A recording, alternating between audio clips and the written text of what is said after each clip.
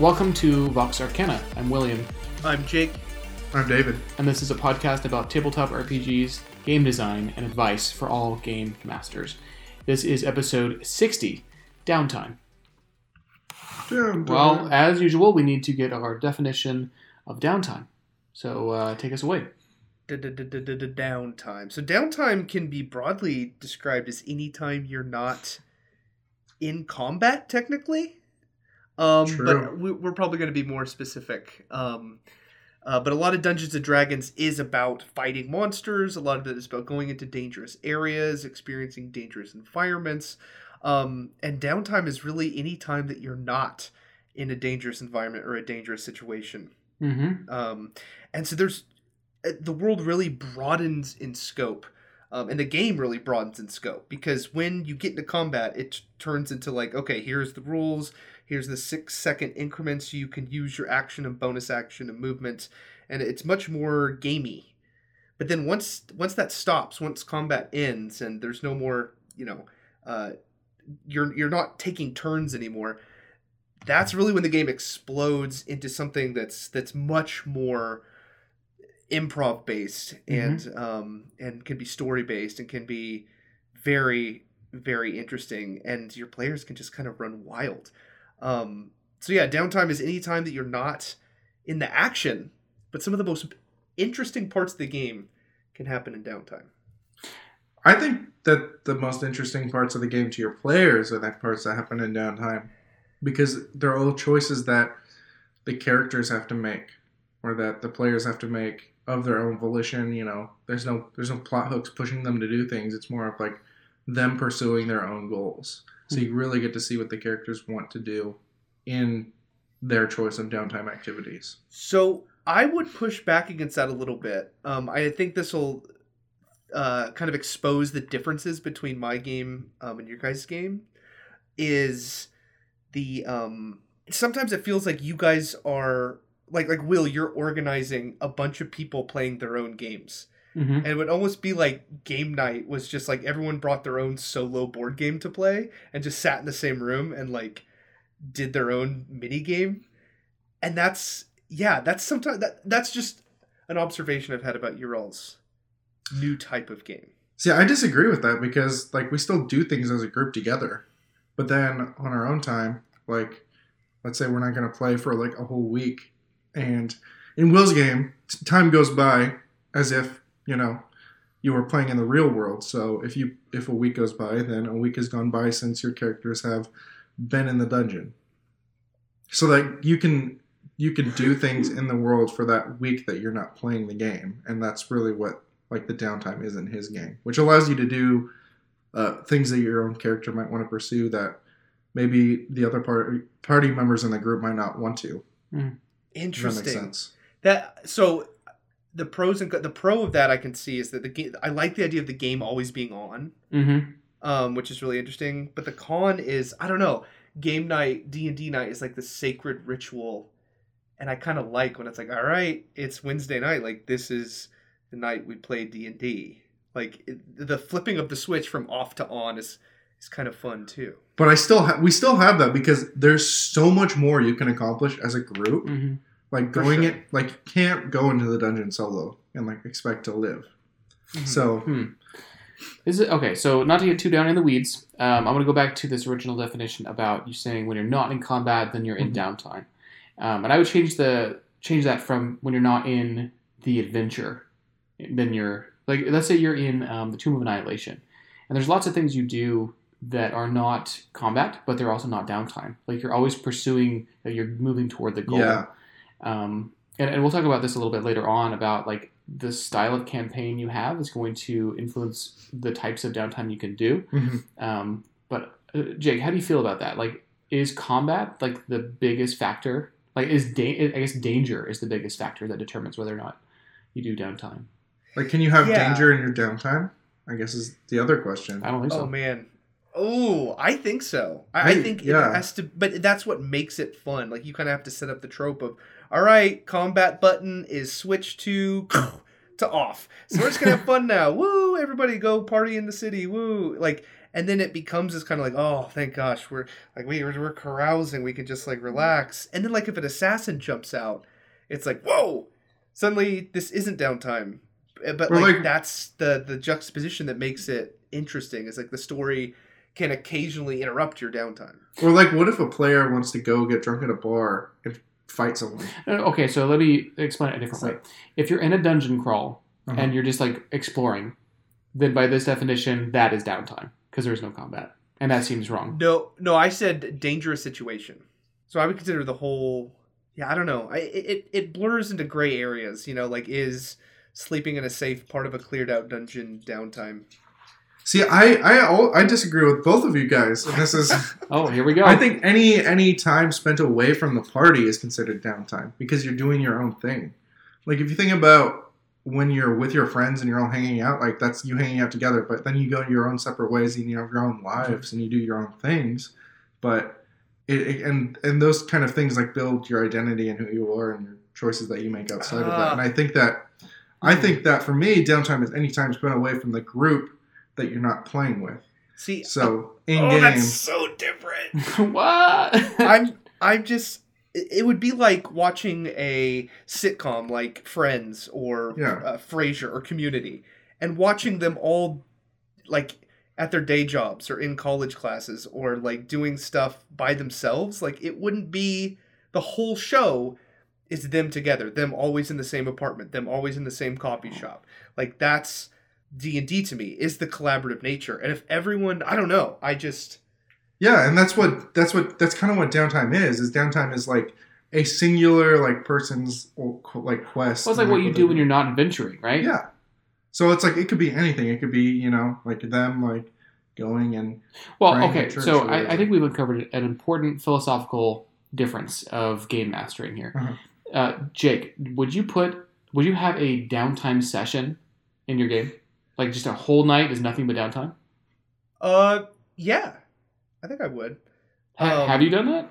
I have, but things always get complicated. Like there's always I've had whole things of downtime, but things happen like the villain might show up and intimidate them, or an assassin might try to poison their drink, or just there's a giant rat in the basement of their new place they just bought. There's always going to be some combat or threat or environment where tension is brought back into it, because I don't know, I would treat my table as like the sacred time where it's like I want everyone involved, and the more people that are on their phones, the more people that are checked out, I feel like that comes from bad downtime.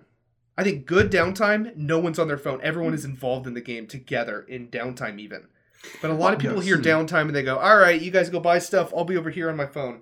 And I feel like that stops being D&D for that person because they're tuned out while someone else is playing their own personal game. So I agree completely with that. Yeah, so do I.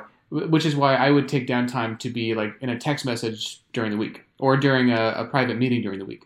Interesting. So like a lot of like you can have a lot of in-game investment where your character is doing things in the world, but like not everyone at the table needs to be there for that. And that could still be fun, and that can still be something that you're working towards, like building, your own house or keep or castle, Yeah, or just going on your own solo like quest. Like that's something that you can do with the DM, like during downtime.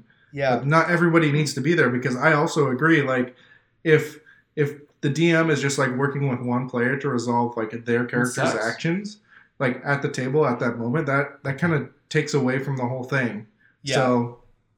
Like I think we're actually like in more of an agreement than I think so too. Because like when I'm with like the party, I want to do things with the party. I'm like, well, let's do something like we can't do like when we're all like separated in our alone like downtime.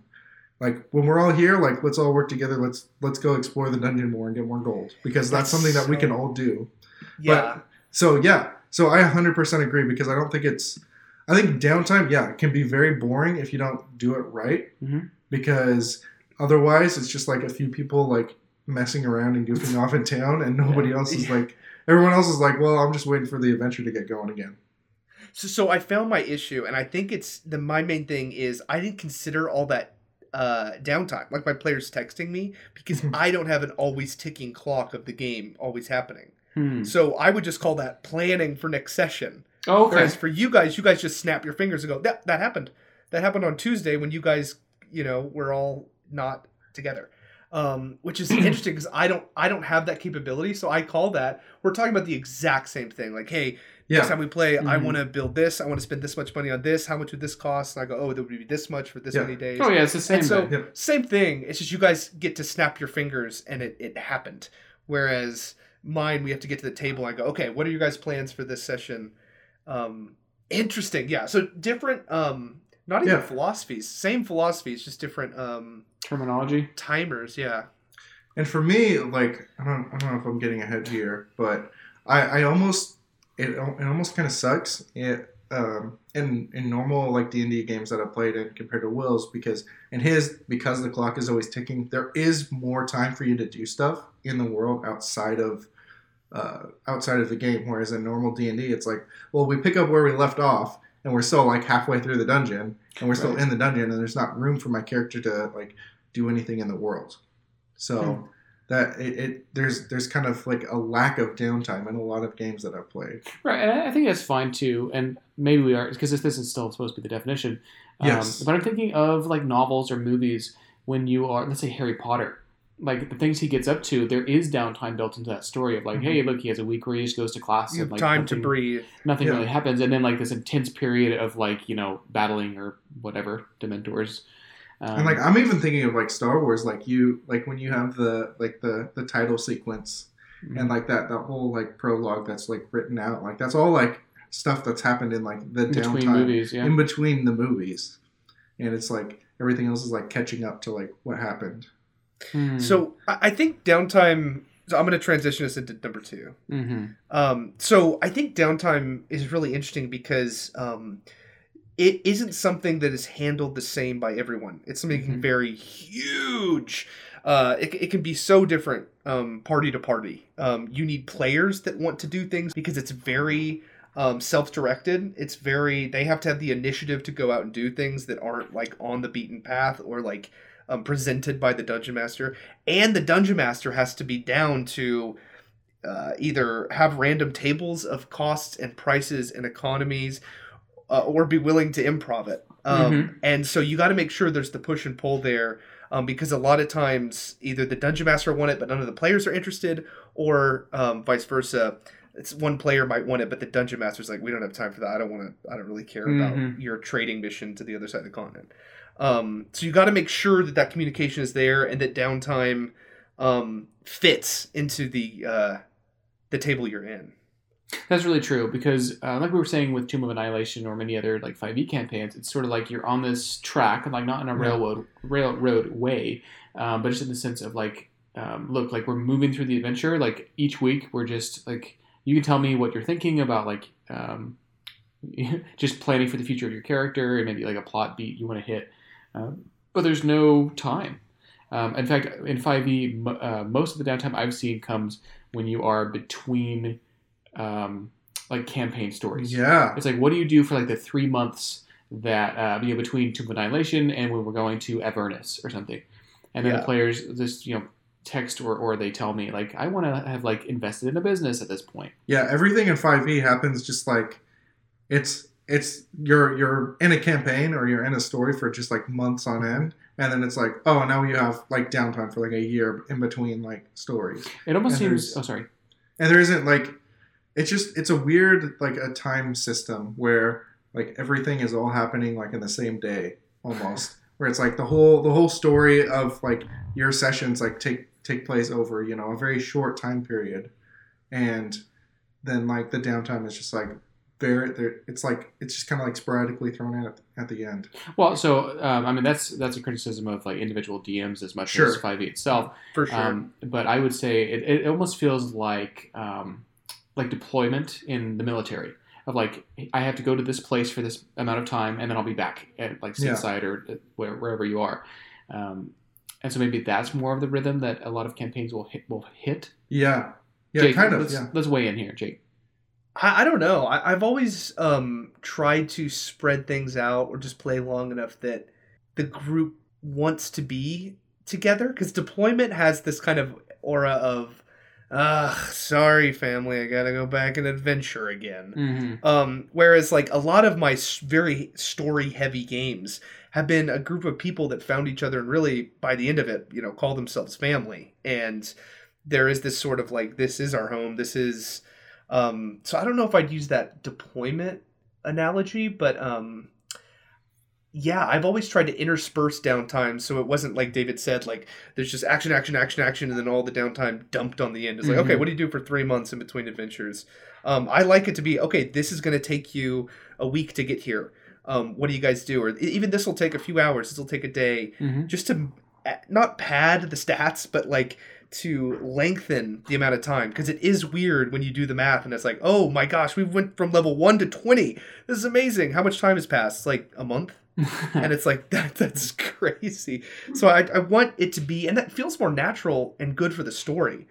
During when I was a dungeon master for I guess it would be game master in this sense, for the Star Wars, Edge of the Empire, all of those, I would just say, as a dungeon master, I would just like snap my fingers and say banter, when it got kind of bored. And like the players would literally know, okay, now it's time to address maybe some character stuff, and like they would just start talking to each other. And they would start, quipping at each other. And I was like, yes, because that made it feel like, at that time, like a Star Wars movie. And you have that downtime to banter and gamble and, talk trash to each other, or meditate in the Force, all that sort of thing makes it feel more natural and feel like a story. So I think 5e has done a pretty poor time until recently. Like the first few adventures were very just, okay, plow through it, action, action, action. The end of the world is happening tomorrow. There's no time to go carousing. And then we'll just throw on the downtime at the end. But I really think it's good to inject it wherever you can to make it feel like a real story that flows and has ups and downs. So one of the most interesting things that I remember a character doing in downtime was we were playing in the Star Wars game. I think Will was running it at the time.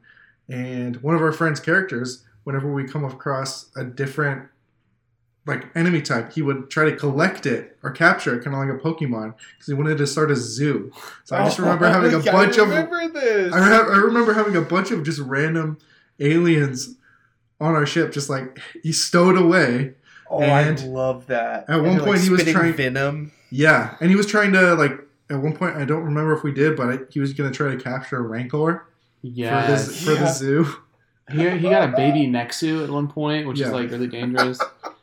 I think he got his arm ripped off by a creature while he was trying to capture it. Yes, he did. Wasn't he a Bothan? Yeah, no, Trandoshan. Okay,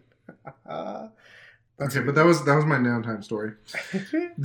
So getting back to downtime again. So this is kind of like, I guess, my big complaint with the lack of downtime in a lot of 5e games that I've played in is that week to week, like when you go in the dungeon, it just feels like the next session, it's just previously on, and it's just like you're still in the dungeon, and there's no room for your characters to breathe. Whereas in the game that Will's running in now, it's like you go in to the dungeon and then you come out on that week. You can't just like stay in there for a whole week because that's you would die. It's dangerous, and that feels more natural, and it feels like there's less of a time crunch, and I kind of enjoy that.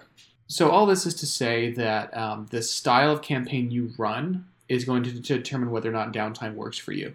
So I would just, to put it simply, like ticking clocks and the world is going to end kind of stories, your players are not going to want to spend a week like running a business if it's like, hey, look, the dragon is burning up cities every hour. Like, we can't waste any time. Yeah. And I've been guilty of running campaigns like that, even in like Savage Worlds, where it's like the next week you pick right up the very moment that you left off last week. And it's just like go, go, go, go, go. And I think there's a certain level of fatigue that players get when they're like, look, I would love to just like not have to save the world for 10 seconds. Yeah. And I think that those types of games can, be draining. And I think that it's kind of a device that's used too frequently in D&D campaigns or campaign settings where, there's a ticking clock. You can't take a moment to rest. Otherwise, everything's going to blow up or end or something terrible will happen.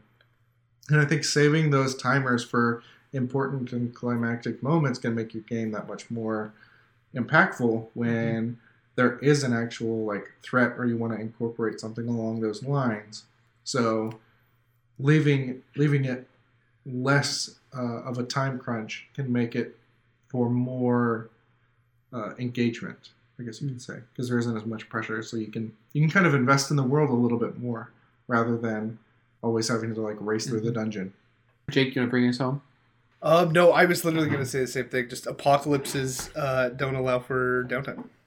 And even if, like, let's say there's a zombie apocalypse scenario, like, there's still downtime even in The Walking Dead. And that's an environment with constant pressure and terror and stress. But even then, they have time to, like, have these dramatic scenes and start a farm and whatever.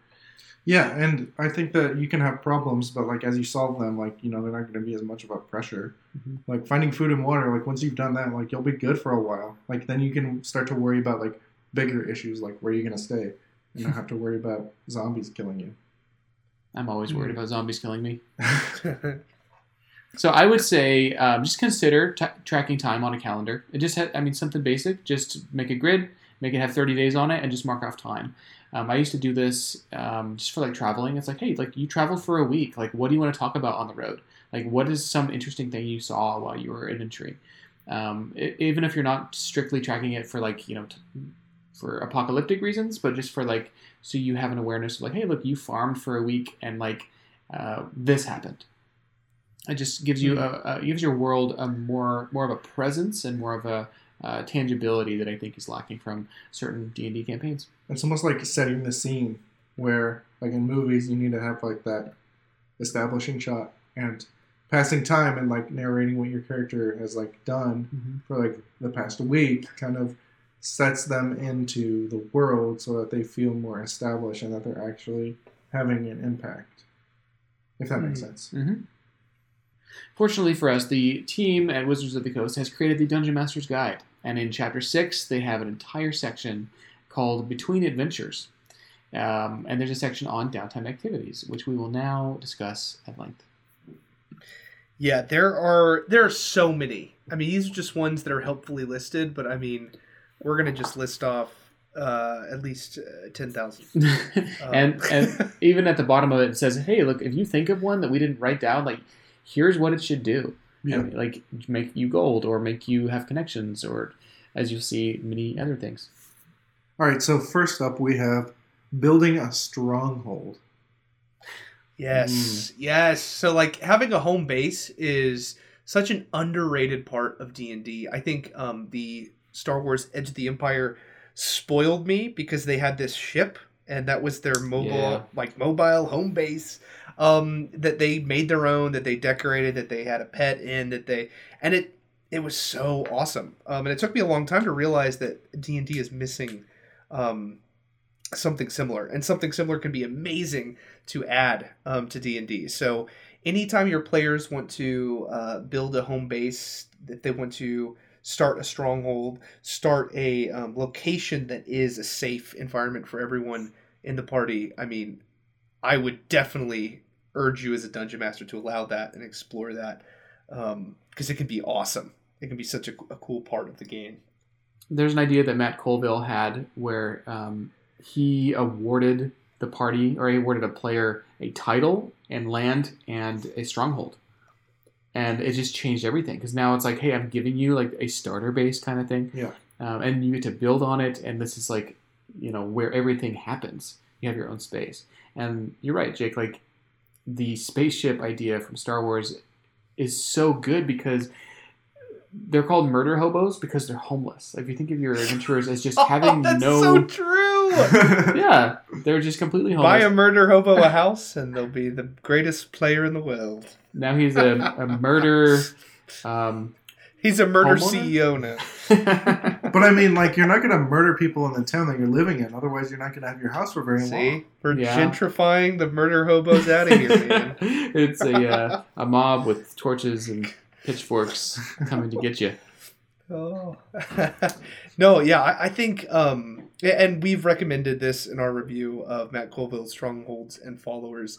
It adds just a whole nother level where there's, you know, a few pages in the Dungeon Master's Guide because, you know, they can't go in depth about everything. They lose a lot of the specificity that a stronghold can have, especially when you think of a stronghold as not a castle, but it can be a thieves guild or a bar or a wizard's tower or a pirate ship. Like all of these options can work as a home base. It doesn't have to be like a literal stronghold fortification. It can be anything. It can be a treehouse. It can be so many things. It's super broad. I just love the idea of having a pirate ship, but that's just because it's virtually the same thing as the Star Wars ship. Maybe it's a wagon. Well, especially having the Mobile home. mobility. Mobile home. I knew. I heard of a group that had a large bag of holding that was like a box, basically. And you open it up, and there's just a ladder as you crawl in, and the inside of their bag of holding was basically like a small apartment. And so they would just have one person wear the bag of holding and stand guard with everyone in the bag sleeping. That's really cool. Yeah, and so it worked as kind of this mobile stuff, but all sorts of hijinks ensued when, like, if you go underwater for too long, like the bag of holding will fill up and your apartment will essentially flood. Oh, so yeah, there's a lot of ways of having, with Magic, having a mobile system that is your home base. It doesn't have to be like brick and mortar. Yeah. I love that. And maybe in this case, instead of like getting bricks and building a building, you're like finding a mage to enchant your bag with additional space or something. Yeah. We're adding an extra pouch for, a different room. All right, next up we have carousing. Jake, what is carousing? Carousing is getting wild, getting down with Downtime. This is going to a bar, getting in fights, getting drunk, going to brothels, all the sorts of things that you think of a young Conan the Barbarian would be doing when he is not killing large creatures. So it's partying. Yes, this is essentially partying. And so it's really fun to see players do this. Because a lot of times you think of like Downtime, like they'll be, okay, I train for 10 hours to get something. And they can easily say that because they don't have to endure the suffering of that training. But with carousing, it's the opposite. They're like, yeah, let's go get drunk. Even though you may not be drinking outside of the game, you're not feeling the effects or dealing with any of the pleasures that you might achieve while carousing. But you still want to do it. The players you'll always see when they enter a new town, they'll be like, let's go to the bar. It's just fun. And the DMG provides some, it's a pretty small D100 table of, after a night of partying, what happened to you. And things may include getting robbed, getting into a love affair, or winning a small fortune gambling. Oh, you love to see it. Yeah, there's so much you can do. I think this is a very important part of the social aspect of games. When you enter a new town, unless your players are incredibly boring and just want to go maybe sleep on the outskirts, most of the time they're going to want to go to the bar or the brothel or whatever seedy underbelly of the city there is. And that's an amazing time for role-playing, getting new characters, introducing new NPCs, new villains. Oh, it's just a great, enjoyable part of D&D that is common Downtime partying. You got any comments on carousing, David? I love to do it. He's carousing right now. I'm not talking about a game. I'm talking about real life. Carousing is not used enough as a word in real life. I agree. You know what? Let's go carousing. That's my hobby. I'm caroused right now. Carousal. Carousal. It's pronounced carousel. Well, that'd be a good Downtime thing. Oh, I just ride the carousel for 1 week. For what? I get off That's and immediately horrifying. die. Yeah. That's hell. That's like a horror thing. Yeah, like you're just chained I'm to a imagining carousel the music for like days. weeks. Ooh. It's funny how like something delightful taken in large doses is now a horror film. Oh yeah, there was an Ask Reddit thing. It was like, what's something that's not scary but super scary at night? And the best one was an ice cream truck. Oh, because like it's not scary at nighttime hearing an ice cream truck. It's like, yeah, you don't want that. You hate to see it. Or clowns. During the day, great. At night, there was a thing on Reddit where it was in Russia and there's a bunch of snow and they made a snowman, but it was like they sculpted it and they made it on a swing, Oh, and they like painted his face, and so it looks like a guy just sitting on the swing. And it's just snow. Yeah. And anyway, that's cool. and he just like swings and he has a balloon and stuff. All right. Next up, we have creating a magic item, and I honestly didn't know this optional rule existed, where you spend some gold and you're able to create magic items, and they get real expensive. Yes, this is something. It's very good to keep this expensive because magic items are something that can really tip the balance of the game, and so your players are obviously going to want to get their hands on as many of them as possible. So be sparing with how much magic items you give out in general, but giving your players the ability to create these magic items. Make it difficult. Make it a cool thing to be achieved over a long period of time. 5,000. That maybe requires exotic materials from across the continent. Don't make it something where, you can make a rod of blasting for 100 gold, because suddenly your players are going to be selling rods of blasting to everyone in the city. Mm-hmm. So really make sure you know the economy of your worlds, and just kind of the economy of...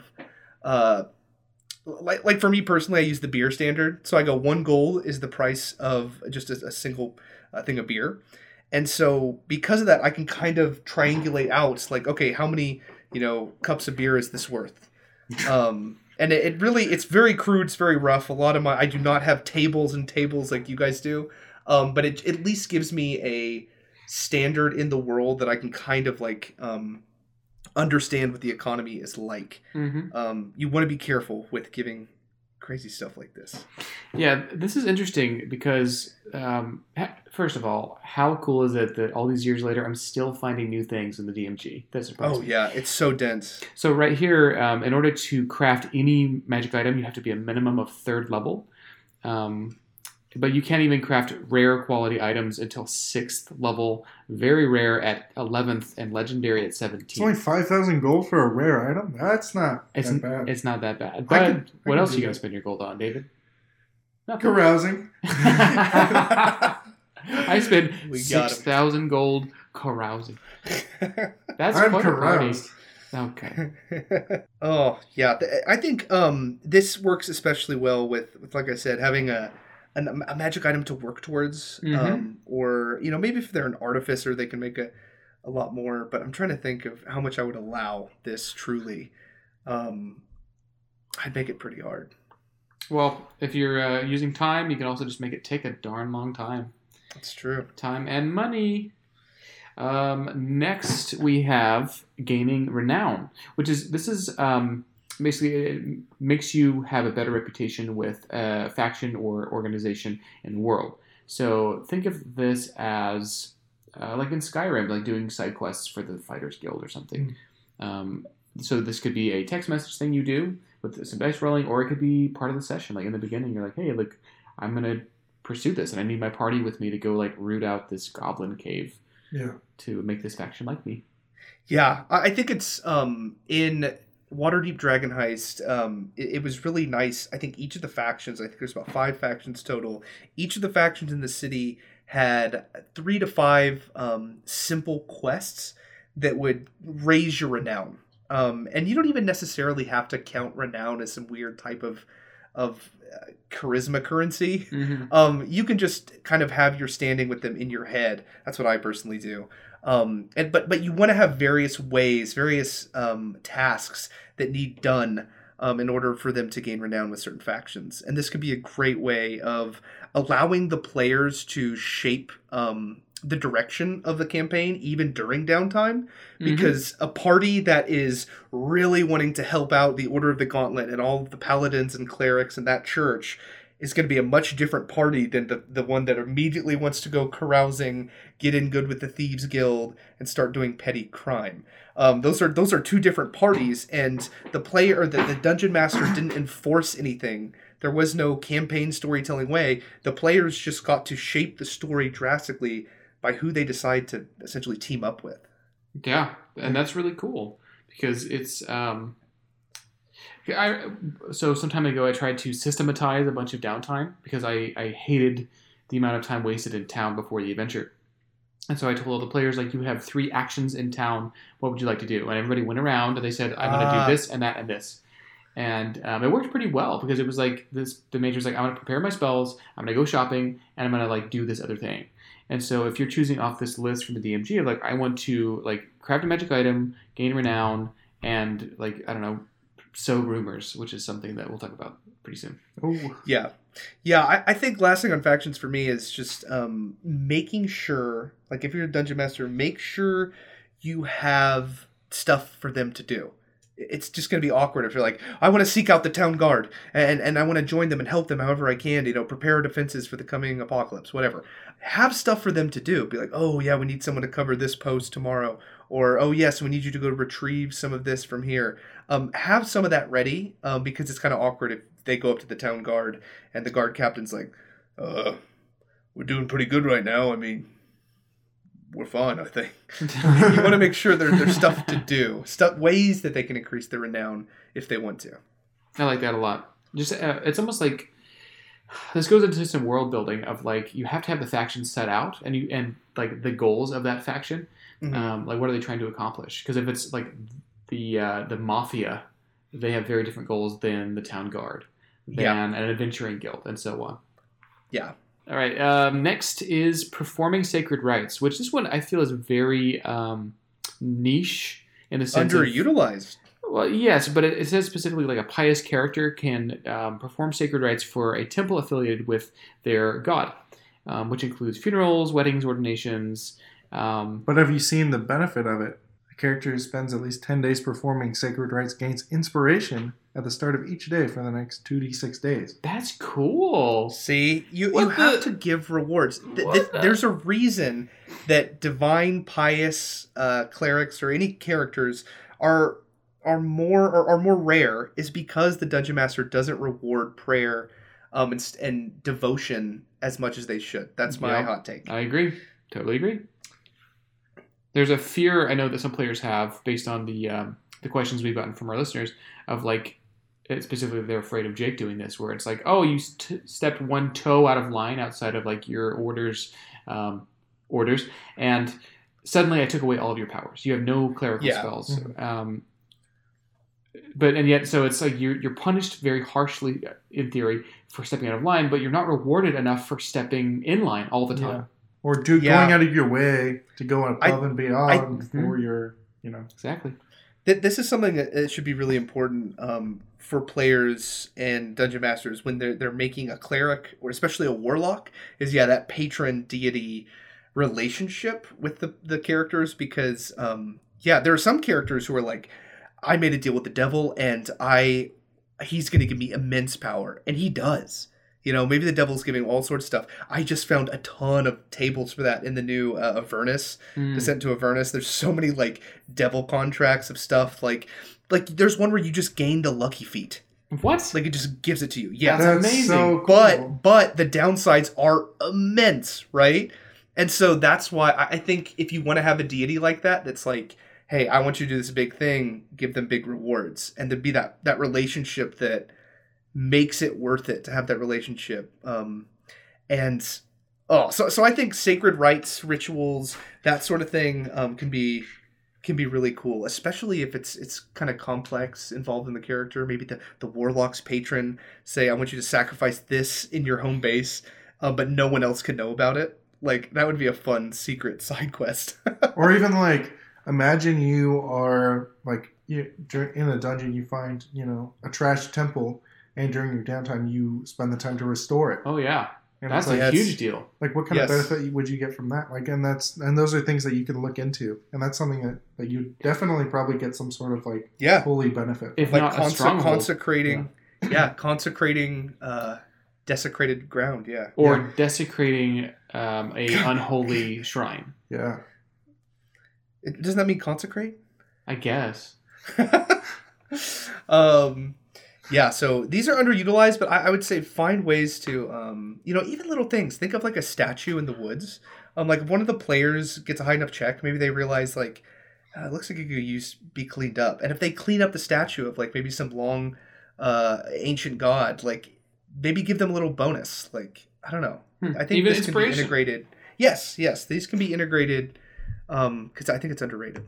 Well, there was one thing in the game that I'm playing in right now, in Will's game, where we found like all of the statues in the temple had their heads have been replaced, and we found one of the statue heads and we put it back, and it gave one of the players a buff For just like 24 hours. for 24 hours. That's but cool. For, I love just for stuff like restoring that. that stuff, which is really cool. In 5e, you could easily say like, hey, look, you have the benefit of this feat for the next 24 hours in the game. Yeah. Or even just for the rest of the session. Like, that's really cool. Like, look, you have sure. lucky now for the rest of the session. Oh, so cool. Yep. Yeah. Easy. That's easy. That's fun. Yep. Oh, all right. Moving right along. Let's get into the business side of things. Let's get down to business. Jake, can you say, let's get down to business? To defeat the Huns? No. For the segue. All right, let's get down to business. Running a business can be a huge part of Downtime. This is one that's pretty popular, I think, because players want to get that money, especially that passive income where they can be out adventuring and their underlings are making the money. They want to be financially free so that they don't have to worry about going on adventures and paying for them. Interesting. Oh my gosh, I'm thinking of different characters. Like my character would be like, no, I don't want to be free from that. I want better weapons to be better at that. Who wants to run a business when I could be running my sword through the enemy? This is something that really depends on how in depth you want. I managed to run a 1 through 20 campaign where the business was basically me improving. There were some things that I checked, converted into the beer standard by reverse engineering the rules to see how much beer costs in normal 5e. And then applying that to the actual numbers in the book. Sounds like a lot of work. Oh no, it was not. It was one math. One math.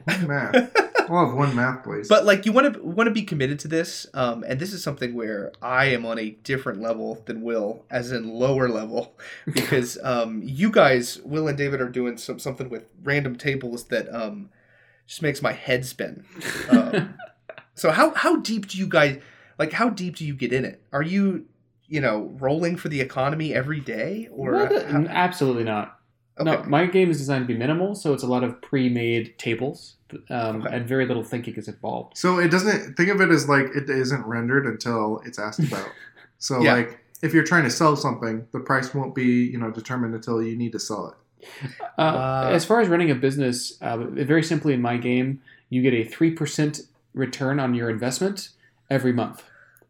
So if you invest 1,000 gold, then at the end of the month you would get back 30. Is that right? Is that the math? 10% is 300. Oh, 300. You're right. Okay, my math. Or 3% is no, that was 30, right. 30 gold. Yeah. But then if you reinvest that, then obviously you can have a lot more passive income all the time. Compound interest. That's all you do. And so it's low and slow. And actually on this table here in the DMG, it's also very low. And I don't know about slow, but like, look, the best you can get is you don't cover maintenance cost and you earn a profit of 3d10 times 5 gold. Like, that's nothing. That's nothing. Yeah. And I think you can find better tables for 5e that fans have made that make running a business something more lucrative. However, in a 5e game, like just with the style of game, I'm less interested in this because there's definitely a bang for your buck or return on investment issue that I'd be more interested in chasing down. I think so. One of my players started a business, basically smuggling things, and I made it pretty high risk, high rewards. He made a lot more money than he probably should. Mm-hmm. But I also he was smuggling in fire salts, which is basically D&D version of gunpowder. That's cool. And so one day they just heard a huge explosion from the harbor of Waterdeep, and it was his boat. And there had been assassins who had got on and just, lit a fuse. And so I tend to run businesses high risk, high reward. Or you can do businesses. I love your guys' way too. This is the 3%, just solid, low and slow income. Mm-hmm. I think those two extremes are better to do than the middle, where the economy is fluctuating. I think there should be a low and slow or like high risk, high reward, like smuggling operation. Because getting into the weeds are in the middle, in my opinion. That's where, the economy is changing every day. You're having to, really roll on a million tables. So I think both ways that we're talking about on the extremes tend to be the less less fuss, less mess way. Yeah, and I think that what you're doing is you're always looking for ways, Jake, to insert like fun story twists into Downtime to make the Downtime more like a real adventure, like a proper thing. Yes. Whereas what we're doing in our game is more about like what's an additional way for me to make money this week, like until we go back to the dungeon. And which in this case is usually a pretty slow and predictable thing. And I don't know anybody who is rolling on tables to simulate the economy each week. That sounds like a burden that I would rather not bear. For sure. Yeah, I guess my whole thing with Downtime is just I want my philosophy is like in a movie, even downtime for characters is shown in a way that is still engrossing, like a montage or a training sequence. Like those things are done in a way that people still want to pay attention, even though like huge plot beats aren't happening. No, I'm thinking of like Indiana Jones riding on a Zeppelin. And like still stuff is happening. He's just like traveling and like like excitement. There's a gag in Community where one of the episodes like a character is like doing like mundane things and they're like, you know how to make a story out of it, and he's like going through a montage of like doing things. It's like of like writing emails and he's like so meta. And it gets very meta, but it's like it kind of like makes it more interesting when you do like kind of add that small flavor into things. Mm-hmm. All right, more business is selling magic items. Ooh. All right, I got questions about this, Jake. Have your players ever tried to sell magic items? So, a few. Not often though, because my rules are a little different. I do not have attunement rules. What? So my players can have, a dozen magic items. Whoa. And you say I'm crazy. That's actually pretty nuts.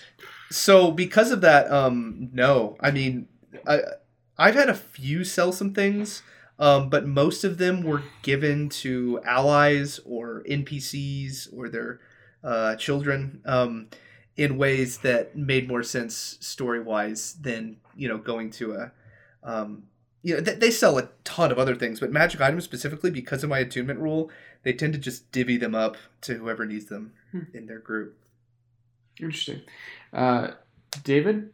I mean, I've never gone out of my way to sell one, but I'd be open to it if I found one I didn't want or didn't use. So this is something that really, I think is like a huge...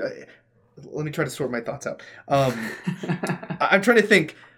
Because my game is so story-driven, all that stuff, the magic items that I give to them are so tailored for at least one of them that I can't imagine them selling it. And I'm thinking if I wanted to make my game realistic, I would give them an amazing Staff of the Archdruid that requires attunement by a druid. And then just be like, oh, like none of you guys can use that, so you're kind of forced to sell it. Because that would be realistic, is they'd find something that none of them can use. But like that would, I'm trying to think, that's a real kind of flaw of my game maybe, is that I've never, all the magic items everything is so like tailored. Meticulously tailored that you can't like, there's no random like, oh, I found something and it's super powerful, but like I can't use it. I can't use it. And that's almost like kind of an interesting thing, because if you sell it to the wrong person, like imagine like selling a Staff of the Archdruid to the wrong druid. To like an eco-terrorist. Oh no! And then use it to like... I love it. So like maybe that is something that you should...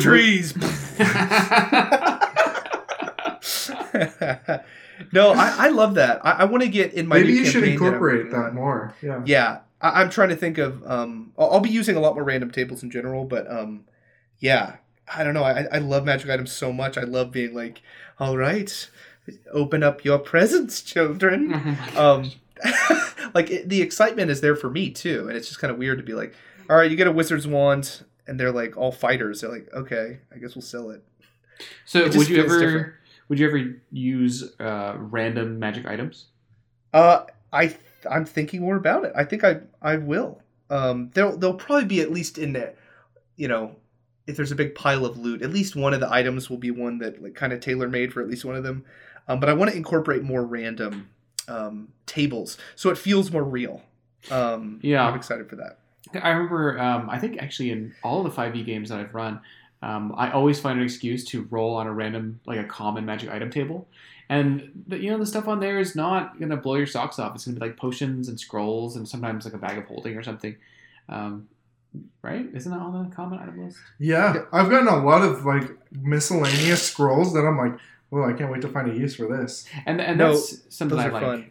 Well, because I remember you getting a scroll of some weird spell that I couldn't even think of, and you fought a hag, and you like used it on her, and it was the only chance your party had of like getting to beat her. Oh yeah, we were all gonna die, but somehow I had that scroll. I forget what it was. And I like that feeling of like giving players just like dumping a bag of assorted tools on them. They're like figure out how to make use of it, and they do. That's fun. Yeah. But then there's a lot to be said about like getting that tailored like Christmas morning experience. Like it's exactly what I wanted. But if you get all of that all the time, it's not as much fun. You're right. And I want to integrate a sort of balance because I really realized I was like, no, my players have never sold a magic item. And then I'm like, yeah, because I made them all custom made for them. Because sometimes you wake up on Christmas morning and you get socks and you don't want them, but you need them. You need them. Darn it, you need them. Oh, man, that's interesting. But selling magic items, same thing with running a business. You want to have some rules set in place and kind of understand how the economy works. Because if you do something, like you say, okay, this magic item, you get this price for it. Your players will do the math better than you will a lot of the times, and they'll find ways to exploit what the price was. And then you'll have to be kind of annoying and say, oh, the price is more expensive now. Sorry, that... just to kind of patch the game because you made a mistake with pricing. So you really want to kind of just at least have a rudimentary knowledge of how much things cost, so you can get accurate prices that won't need to be changed later. I also think that you have to think about finding people who have the wealth to buy something like a magic item. Your mom and pop shop isn't going to have the resources to invest in buying a big magic item. Like, you're going to need to find a very specific buyer, and that's going to take time. Yeah, that could be trying to sell a quest of its own. Yeah, selling an artifact would be its own quest because, if you probably showed it to the authorities, they'd probably just confiscate it from you. And so you'd have to take it to like some crime lord that's, probably wealthy enough, but also dangerous enough. Can you imagine, like, that's equivalent to a person saying, I have a nuclear bomb I'm willing to sell. Yes, like, yes. The situations you are now in take over the campaign. Yeah. It's really like, I'm trying to imagine someone, like, right now, it would just like, I snap my fingers and in the room with you guys is a nuclear warhead and the Mona Lisa. Oh. And it's like, how do you profit from that? Like, that would be so hard. It seems like a pretty interesting, either a writing prompt or just a problem-solving scenario of like, how do you sell the Mona Lisa right now? Yeah, that's so interesting. And get the most money for it. Well, no, so once you're talking high-level magic items, it's similar to that. You're dealing in enriched uranium and fine art at that point. It says here that to sell a very rare, not even a wondrous or artifact level item, the base price is 50,000 gold. Like, who has 50,000 gold? Wow. So you're dealing with nobles, probably. I think that's the amount of gold that was in the vault in Dragon Heist. No, that was 500,000. Oh, right? 500,000. So yeah, a tenth of the gold, and that's a lot of gold. All right, we're getting down to the end here of the DMG suggestions. The next one is, I think, very funny. It's called Sowing Rumors. Oh, this is good. This is good. This is something, information is such a powerful tool in the real world. It only makes sense to translate that into the verisimilitude of Dungeons & Dragons. So sowing rumors is something that I have utilized later on in my campaign, and it's been really fun to see what the players want and like who they want to slander, who they want to benefit, how the newspaper works. I guess for me, because my timeline, like I'm more kind of, Renaissance on the edge of the Industrial Revolution. There's a lot more information pathways that they can alter. But yeah, this is something that's underrated, but can really give you a leg up, can make you some friends and make you some enemies too. I love the idea of sowing rumors because it adds that political level to the game, which your characters can influence and kind of manipulate on their own level. Where maybe you want to overthrow a king, but you're not going to be able to do it with just you guys. So you start sowing rumors, and that's one way to get the party started. Let's just put it that way. Yes. It's interesting, like how much time it takes according to this table to sow a rumor. So a village, for instance, is 2d6 days, an average of what 7 or 8. I've had this exact scenario where there was maybe Jake told me about this, where the party was traveling and there was a bard, and they would go into the town a few days before they arrived and talk up the party, and then when the party arrives, everybody's like, hey, like these people are like pretty cool, but like it takes a minimum of a week usually to even get people to pay attention to that according to these rules.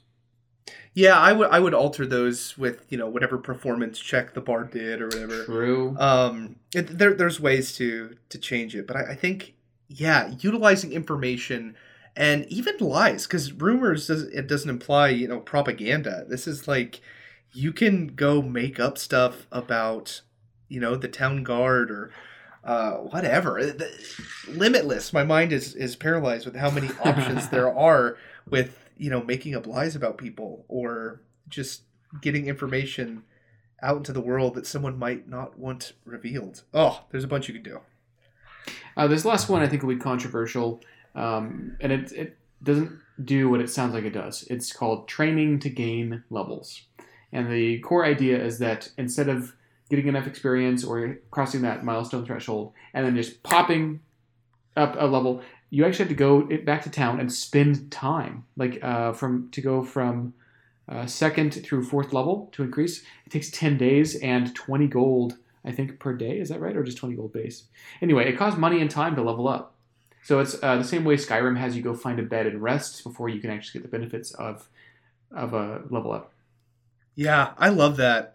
I'm actually like kind of into that. Like normally I'd be against it, but it builds downtime into your game. It builds it into your downtime, and the idea of just like I guess playing with gold for XP. Like this is kind of the next iteration of that, where you have to spend gold and you have to spend time to really advance in the game, and that's kind of an interesting idea, and I'd be down to try it. Yeah, I don't know if I'd go all out, but I like the idea of you not leveling up until the next long rest. Yeah, at least that. Yeah. Because I also like the idea of, have you guys ever had players explain their training session to you, like what they're working on? Yes, actually. It's actually awesome, like to hear them like go into detail. And so describing, like having your players describe how they level up is really interesting because they can go and kind of take the lessons learned. The perfect player might do this. Take the lessons learned from, when they went down that level, how they killed something, and kind of like use that into like kind of narrativizing how you level up. That could be awesome. The more I'm thinking about it, it could, even if it's just a montage of saying like you said, a long rest. Of like how do you spend your time? And I'm seeing wizards like studying books and buying spells, or fighters like in a dojo, just like learning new techniques. And then like talking to their master or something. And if you're explaining class features, like the Eldritch Knight is like up on a frosty mountain meeting with his shadowy master. Like that's and just like building in time where they have to like go do something to level up. Like that's kind of cool. It's just a really simple change to the rules. It doesn't have to impact your game very much. And yet I think the benefits in terms of role playing and flavor are exponential. Yeah, definitely. I think I kind of automatically do this with kind of how I give milestone XP or milestone leveling. But I like the idea of like, all right, you hit it now. You just got to find a way to rest, and just kind of the overall frustration of maybe you're like running from zombies or like in this terrible chase, and you're like, gosh, I wish I could level up. Like I wish I could snap my fingers and be the next level. But it adds to it. Yeah, that's really cool. This is a weird idea, but like, what if there was a chance to level up? So it's like you have to go do something, and depending upon like how much effort you put into like describing it, like you have a better chance to level up. Oh my god, I could see that frustrating people so much. Like, so it's like you're like a wizard like going, and they're like, oh, I got to go study in a tower. Oh, so I've done that for. I've done that for. We'll talk about it later for wizard spells. I like them rolling Arcana for that. Oh, okay, yeah, that's cool. Yeah. Well, should we go into the next one? Yes. So we're now out of the DMG, and these are just ideas we had. This one, I played with this a lot actually in 5e of modifying the rate of healing that is achieved in the game. And there's already some variant rules in the DMG about adjusting that and slowing it down or speeding it up or whatever. But this downtime activity is called recuperating, and you imagine that you had a grievous injury during a battle, and you make it take longer to heal. Like maybe magical healing doesn't cut it, and you have to just spend time getting bed rest and sipping broth. Yeah, I really like this. I've integrated some of this, and I plan to a lot more in my next campaign. Is like grievous injuries that are so bad that like you can't just take a long rest. And so they will heal, but it'll take quite a bit of time, and that changes things a lot. If someone's limping and they're like, "Okay, we got to get into this room so we can take a long rest and heal up," the idea of no, when you guys come out of that room, he's still going to be limping, is something that like makes it adds a level of threat, of danger that can be really, really challenging, but really rewarding, too, if you can make it over those injuries. One alternate way I've done it is some injuries require a medicine check before a healing roll. So if someone breaks their arm, just gets smashed by an ogre, like someone has to set the bone with the medicine check before healing, or else it could heal wrong and it could be a permanent or longer term injury. That's cool, because we uncovered this, I think, when we were doing some spell episodes, where it seems that magical healing in this game just accelerates natural healing. Yeah, it just along the path it was already going down. So you definitely could heal a bone incorrectly. Or if the bone isn't even in when you heal it. Oh, can you imagine? Always remember ABC. Like a bone coming out of the skin is always bad. Oh, man. Yeah, I like some of the grievous injury tables and stuff. They can be utilized to... Yeah, if someone gets a crit on you, like, oh, crap, you're going to have to roll to get a grievous injury. And so, yeah, it makes healing not just this kind of cleric, snap the fingers and save everyone. It makes it so and the main thing I love about it is it makes the medicine check worth something. Yeah. Because imagine having a skill called medicine in a world where magic healing exists. It just is underused. And so forcing a medicine check to like make sure bones heal right before healing spells or as you're doing the healing spell really adds a lot to it. Makes it more dangerous and more fun. Yeah, I agree with that. And just tinker with your healing. Your mileage may vary. Yeah. Another rule I found for recuperation is like exhaustion, taking several days to recover from, as opposed to just like, okay, we're exhausted, we got to take a nap, or even sleep for 8 hours. Like some exhaustion is so bad it takes a lot longer, and that can slow a campaign's pace. If you're into that, if you're looking for that. So in general, other tips, spending money. There is a huge complaint, especially with 5e, that you get this money and there's not much to do with it. Downtime is where you do stuff with it. You want to have a lot of stuff available for players. So they enter a city and there's a bunch of stuff to do. There could be a traveling circus. There could be a theater they could want to go to. A casino. There could be gambling. Yeah. Oh, there's all sorts of stuff. Give players opportunities to spend their money, because that is a big complaint among players, is they're just sitting on piles of gold that, unless they can get more armor, they're just kind of like, all right, I'll just sit on this pile of gold longer. Make them carouse. Add things for them to force carousal upon them. Oh. Another thing to spend your money on is practicing a profession. Maybe you have your players start if not a business, they're learning a skill like blacksmithing, alchemy. Maybe you let them invest to get skill proficiencies over time. Or a feat. Like just give them something and tie it into a profession. Like we have brewer's tools and alchemy tools, scribing supplies. I would try to find a way to make them do something. Yeah, definitely. There's, especially in when you have a home base, there's a lot more options for this. maybe starting a smithy out of it, maybe learning to cook in a way that could give bonuses down the line, maybe tending to a garden, creating a library. All of these things have a lot of options that can add flavor to your home base and also add to your character's repertoire of skills and stuff they can do. Along that line, you mentioned training a skill. That's another thing. You want to be careful with this. I've kind of had players where one time they were like, they wanted to get some skill up, so they were like reading this book on it that they paid a bunch for every night, and eventually I gave them I think just +1 intelligence. Because they were working on, but they did it for a long time. But then, as soon as that happened, this was way earlier in my dungeon mastering career.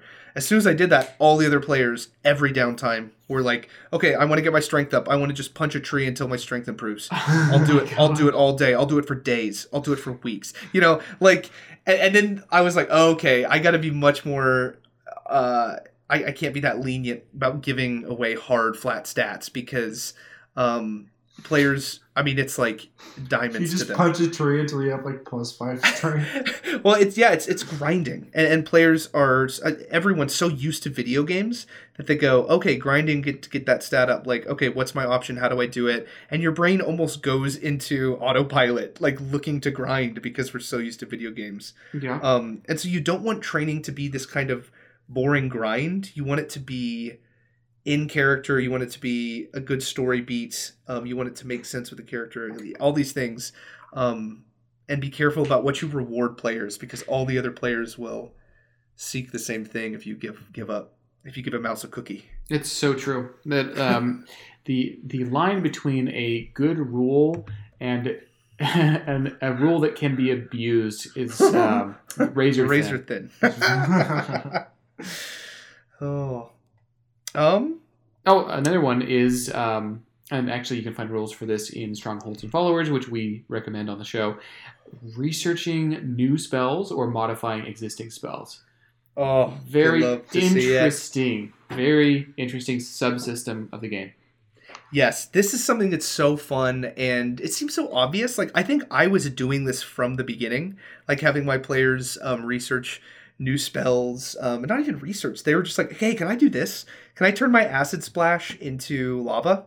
So the cantrip is just lava instead of acid, and it adds, some little tiny, just fire damage instead, or and it's like amazing because it's like they're not changing any of the, they're really just changing the aesthetics of the spell, and they feel so much more engrossed in their character because it feels like they got to create a part of it. They aren't just using this weird. When you think about spells and magic, like it's weird that there are so many that are just kind of laid out there in such, like Bigby's Hands or Minor Illusion. Like it depends on your game world. But I think a lot of dungeon masters would be better off if they allowed their players to experiment a little more and create some new spells. Let the players be creative with what they want to do. I have a story I want to talk about real quick. Speaking of modifying spells, I heard this in a book called Playing at the World. It's the total history of D&D. Oh, I read that whole book. An exhaustive history, extremely well researched and cited. And it was about the creation of the Cone of Cold spell. What happened is that it was Gary was playing with one of his sons. I think it was Ernie, or I don't know. Don't quote me on that. But he used a fireball to clear a room of enemies, and there was a bunch of scrolls of papers, and the fireball burned all of them up, and so he didn't get the loot, the treasure from the room, and he was pissed about it. And this kid is, I think, around 10 years old. And so he made a spell called Cone of Cold. It's exactly the same as Fireball, but it just blasts ice. It doesn't destroy stuff. And I'm like, what a great problem to solve, with the spell. I'm destroying all the treasure that I found. Yeah. But even going off that, it's so weird to think that now Fireball and Cone of Cold are these set in stone spells that no one feels like they can split off from or alter in any way because it's part of the spell canon of Dungeons and Dragons. Yeah. But it's that's not. That was just some kid being I want to change. Do that too. You guys have just as much of a right as anyone to create and add on to this game. Maybe you want to make a cone of acid to burn through things. Who knows? Okay, be a little more creative than David, but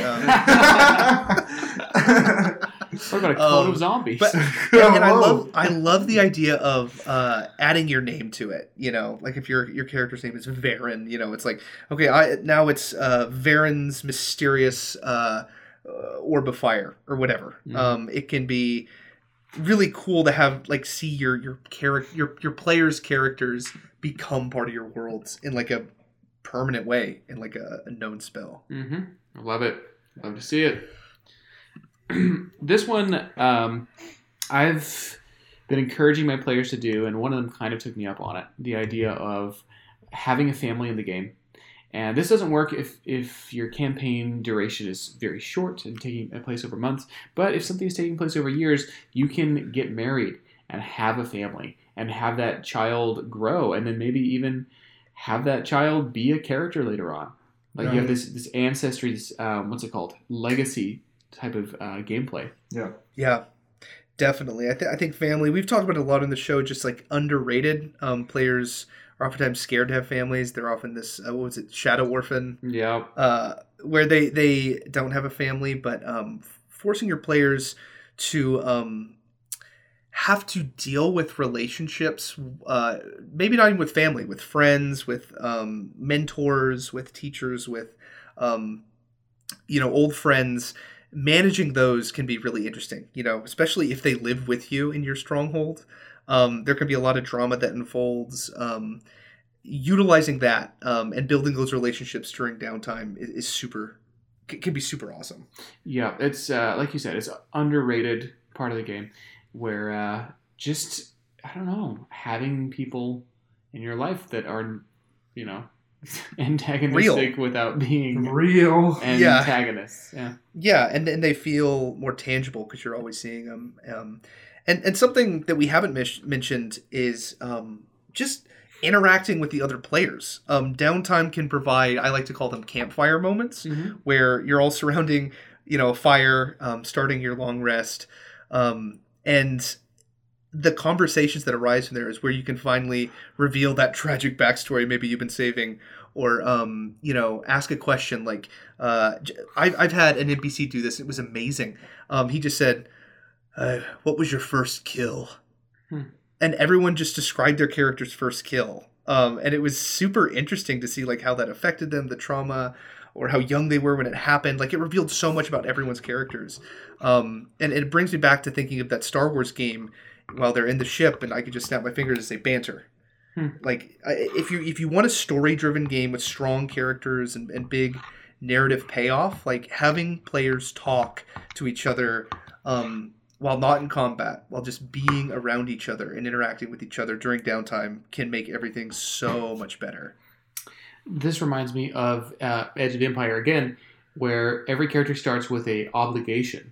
Yes, and yes. Usually it is attached to an NPC in the world, and like whether that's family or not, it's it gives each player an NPC to kind of hang adventures and quests on, and if not that, then just conversations and further world building and character building. Like this is my uncle who like I have a huge debt to because he saved me from a Rancor at the early age, whatever. So make it Yeah, especially I'm thinking of the sending spell. Using that, they've been using it a lot on Critical Role, and just checking in with NPCs, which oh my gosh would terrify me as Matt Mercer, the dungeon master, like having his players just be like, oh that remember that guard captain in that town we were in a few months ago? Yeah, I want to talk to him. And the sending spell can do that if they're on the same plane of existence. And so Matt's got to remember all of like the, how the characters sound, their accents, their, but that's often a fun thing to do, is to check in with other parts of the world. Maybe using a magic item or maybe using a spell, to see how the world is changing, how things are going with family, friends, back at the stronghold, home base, whatever. Yeah. I don't know how he could manage that without like the craziest cheat sheet of all time. No, that's he was said it somewhere, I think on Twitter. It's like what, it's like player name, what they sound like, or impression, and like, their goals, their stuff. Because, you have to. You can't just be like, oh, that guard captain? Well, hey there. welcome to the Question Vault. Each week we answer one of your questions.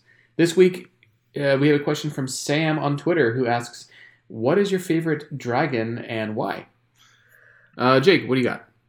So for my chromatic dragon, I think I'm going to go with white. I think white is really underutilized. And I really like the cold magic of it. And yeah, I think they're underrated. I haven't seen, of all the colors of dragons, I think I have not seen white that much. No. Probably red.